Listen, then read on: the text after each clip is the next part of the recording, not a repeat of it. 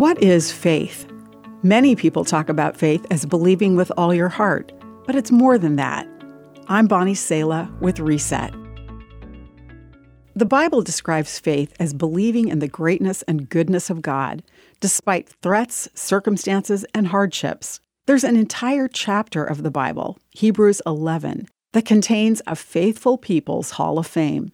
There, you'll find imperfect people, including warriors, judges, kings, mothers, and a woman with a past.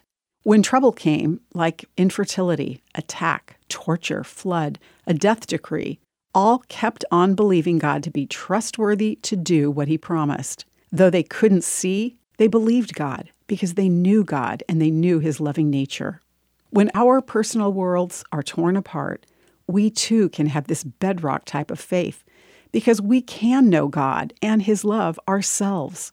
And this is the way to eternal life, Scripture says, to know you, the only true God, and Jesus Christ, the one you sent to earth. Knowing God is more than knowing about Him. It's an experience of the heart.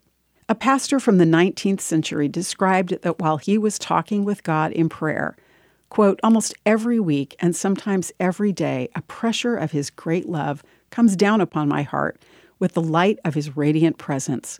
The inner spot of my heart has been touched, and its flintiness has been melted in the presence of love divine.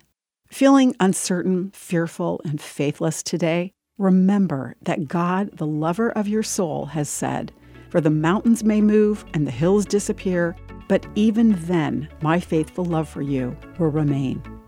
I'm Bonnie Sala with Reset. To hear this again, read or share this, or to find more resources like this, visit guidelines.org.